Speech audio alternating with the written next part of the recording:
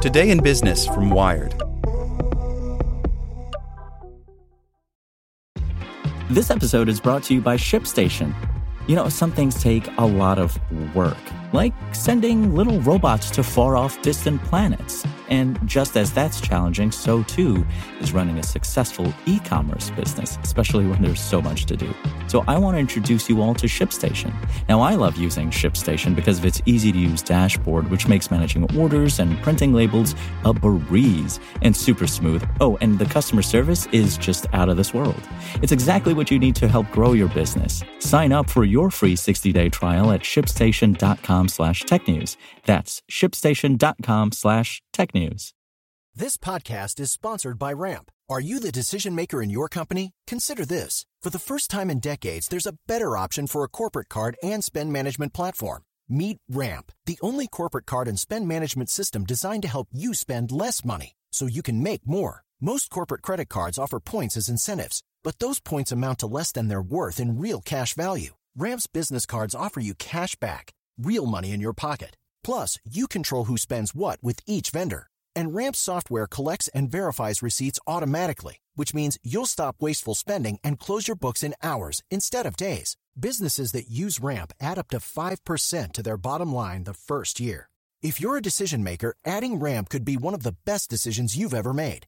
And now get $250 when you join Ramp for free. Just go to ramp.com/easy. Ramp.com/easy. RAMP.com/easy. Cards issued by Sutton Bank and Celtic Bank, members of FDIC. Terms and conditions apply.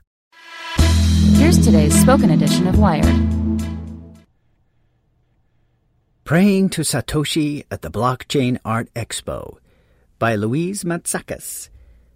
I bent down, rested my knees on a prayer cushion, and began typing into a small computer. In front of me were dozens of candles, flowers, Japanese lucky cat figurines, and several wallet-sized picture frames. They held photos of Vitalik Buterin, the Canadian programmer who co-founded the computing platform Ethereum, as well as of Satoshi Nakamoto, a man in his 60s with the same last name as the founder of Bitcoin. He was misidentified as its creator by Newsweek in 2014, because no one knows what the actual Satoshi Nakamoto looks like. The California man's image has continued to serve as a stand-in. At the altar, a message on a small computer screen prompted visitors to write prayers to the real Nakamoto, which were then algorithmically transformed into random private keys, which were in turn used to guess the password that unlocks the Bitcoin inventor's abandoned cryptocurrency fortune, estimated to be worth over $8 billion.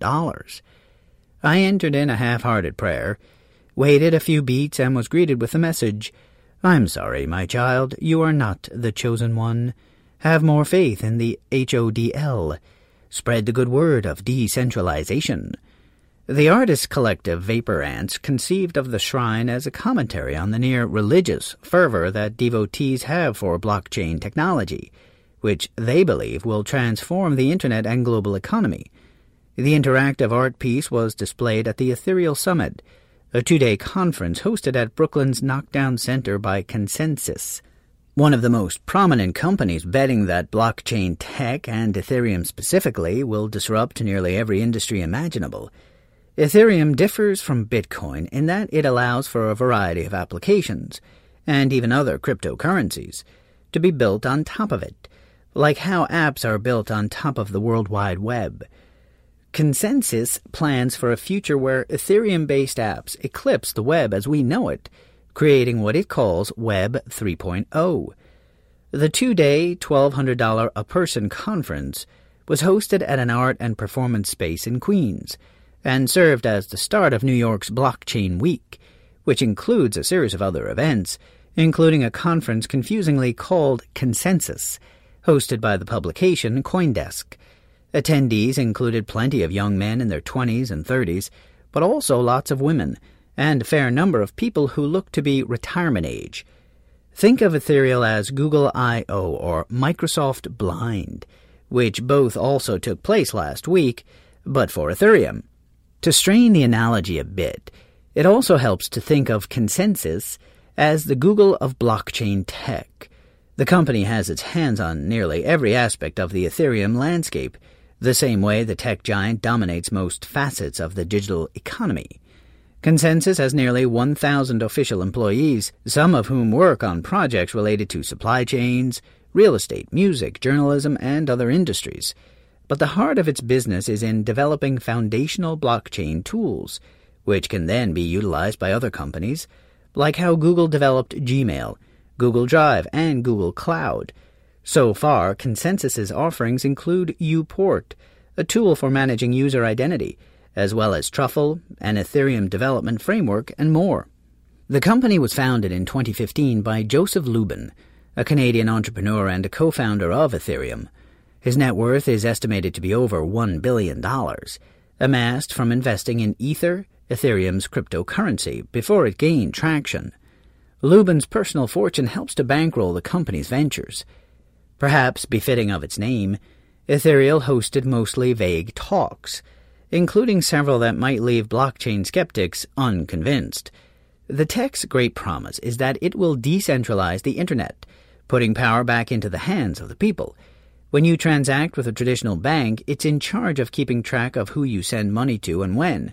But with blockchains, that information is verified and stored by everyone on the network, stripping institutions like banks of their historical power. That's why no single person controls Bitcoin, and it's not regulated by an entity like the Federal Reserve.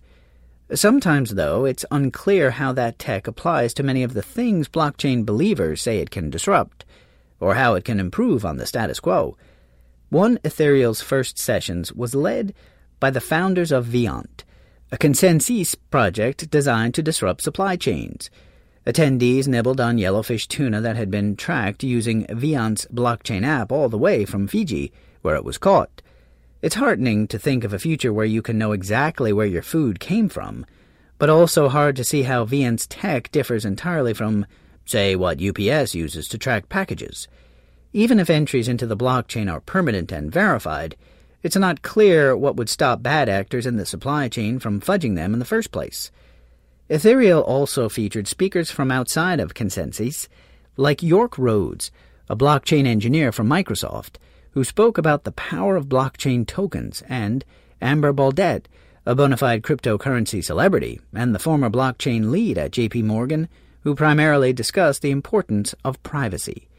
Ethereum's attendees, by design, were not fully insulated from skeptics cautious of blockchain's power to transform the world. During one session, Ronnie Chieng, a correspondent from The Daily Show, debated Lubin over the hype and promises of the cryptocurrency industry. It was the second time the pair had sparred. Lubin came on Chieng's show in December. Chieng argued that decentralized technologies have long existed, like BitTorrent, a file-sharing platform developed in 2005. Lubin retorted that the platform had been stigmatized, and that now was the right time for decentralized tech to really flourish. Chieng wouldn't relent. This is either the biggest scam or the most undervalued asset in humanity. It could still be either way, he said. The conference also offered ample distractions, including a meditation session led by Deepak Chopra, a prominent alternative medicine guru. Blockchain is a construct, Chopra said to an audience of 75 or so attendees. In fairness, he later added that everything else in the world is a construct too, aside from our awareness. Chopra gracefully answered a question from one audience member who asked whether he saw connections between the Ethereum blockchain, yoga, and awakening one's chakras. I like the idea that blockchain can address all needs, he responded, in part. Lubin spoke last at Ethereum, before the event's closing art auction. In a T-shirt reminiscent of something one would wear to Burning Man, Lubin explained how blockchain technology will allow all of us to become well-educated, festival-going gamers. Once the tokenized utopia arrives, he said, everyone will have more time to develop their personal interests as well as socialize. That's been the promise of nearly every iteration of new technology, but so far it hasn't come to fruition. Ultimately, we'll expand our species beyond Earth, according to Lubin's vision. The entrepreneur, who is in his 50s, spoke in short, endearing sentences, sprinkled with plenty of ums. He said Consensus was an experiment, and that after Web 3.0 will come Web 4.0, in which artificially intelligent agents will enter into contracts on our behalf. The audience acted mostly unsurprised by the speech, though it booed at the mention of some of today's leading tech platforms, like Uber and Airbnb. They're just resource aggregators, Lubin said, dismissing them. He's Steve Jobs times 100 when this is all said and done, an attendee nearby said of Lubin as his speech was closing.